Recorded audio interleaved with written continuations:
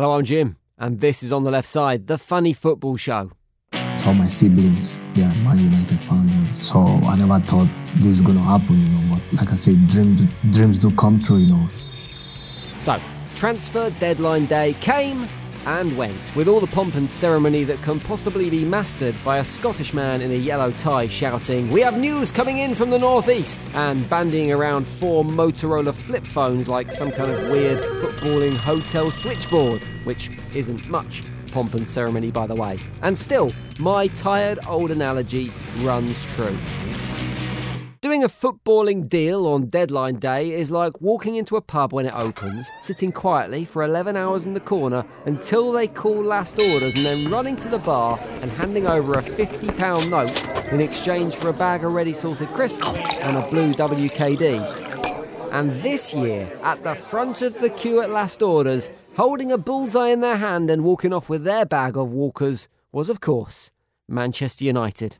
Those in the media who have been claiming in recent weeks it could take several windows for the rebuilding plan at Old Trafford to really take effect must have been left reeling come deadline day, as it appears Ed Woodward's building plan is about as cohesive as a toddler with the blueprints to a nuclear fusion reactor and half a tonne of uranium, and probably about twice as dangerous. Yes, Manchester United are bringing in the hotly rated Portuguese midfielder Bruno Fernandes eventually to take some of the disappointing the fans' duties away from Paul Pogba, but they were also in the market for some short-term firepower to replace the injured Marcus Rashford, and that short-term replacement was Odion Ighalo. Now, Ighalo isn't such a bad buy on the face of it. He has Premier League experience, he's a proven goal scorer, and he should fit well into the Manchester United system, if anyone can work out what the Manchester United system actually is. But he's also playing football in China. China?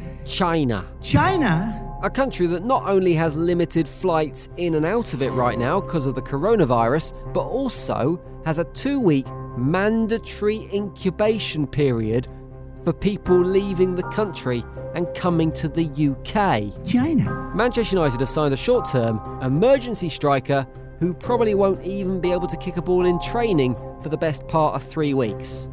Genius. All I can think is that their plan is to bring Ighalo back carrying the coronavirus, then going on to infect the whole of the UK, meaning the Premier League gets shut down for safety reasons and it stops Liverpool winning the Premier League. I don't know how you feel about Liverpool winning the league, but contracting a potentially deadly virus to maybe stop it happening? Some people I know would take that risk.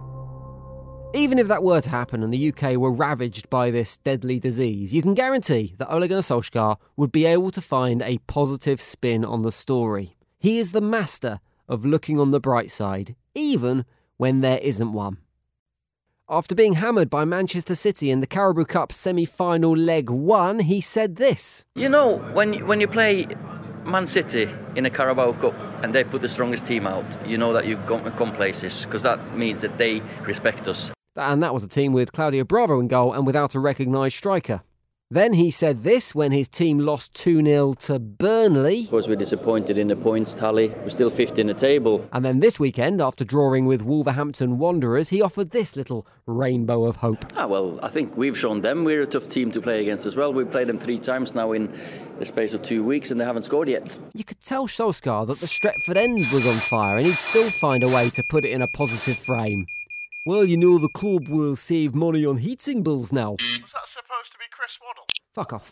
I guess you can't argue with his logic on a fair few of those occasions, although you could probably argue with this little excuse for why his Fords failed to find the net in that game against Wolves. We had some shots. I think someone's moved the goalposts, because that bottom corner was where Diogo and Mason and Juan put the ball. He's just moved half the yard. I'm sure the ground staff's made some arrangements without asking me. Moved the goalposts? What, little men with brown coats came on and shifted them to the side halfway through the game? It's the Premier League.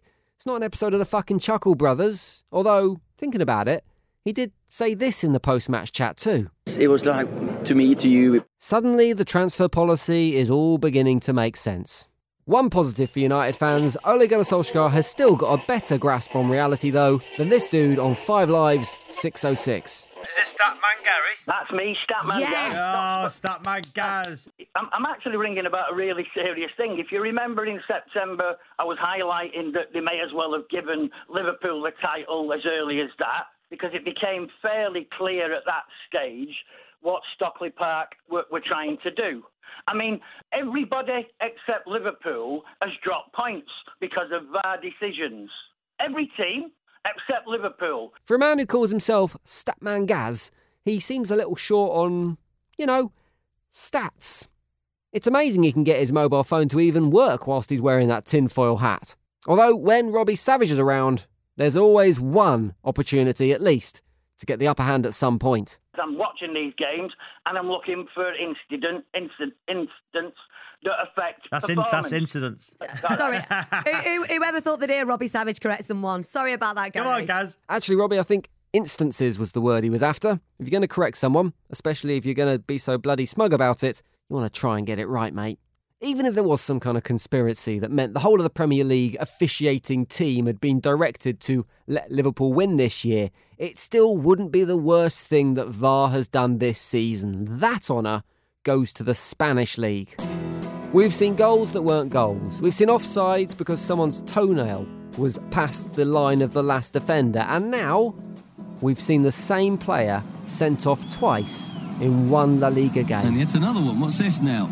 In this week's game between Fuenlabrada and Girona in España, the home team's Cristobal Marquez was shown a straight red for a high challenge and was sent down the tunnel for an early bath.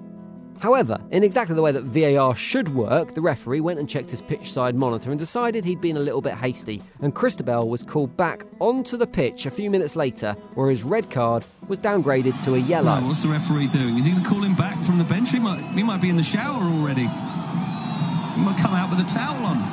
Now, clearly, he'd left the bath running, because no sooner had he been presented with a yellow card than this happened. Oh, hang on. No. It was Cristobal. Now, this is farcical. It was Cristobal who went head-to-head with Stuani, and as soon as he comes back on, he gets himself another yellow card. I've never seen anything like this. Yeah, he got involved in a heated argument with the opposition player, was shown a second yellow card, and for the second time in the same match, was given his marching orders. Absolutely lovely stuff. This is crazy scenes. And for that one moment alone, I am suddenly 100% for VAR. All the ridiculousness has been worth it for that one moment. Nothing I can say is funnier than what actually happened on the pitch, so we're just going to have to leave it there and say this. When that comes up as a question on your next pub quiz's What Happened Next round, we are splitting the winnings. Okay.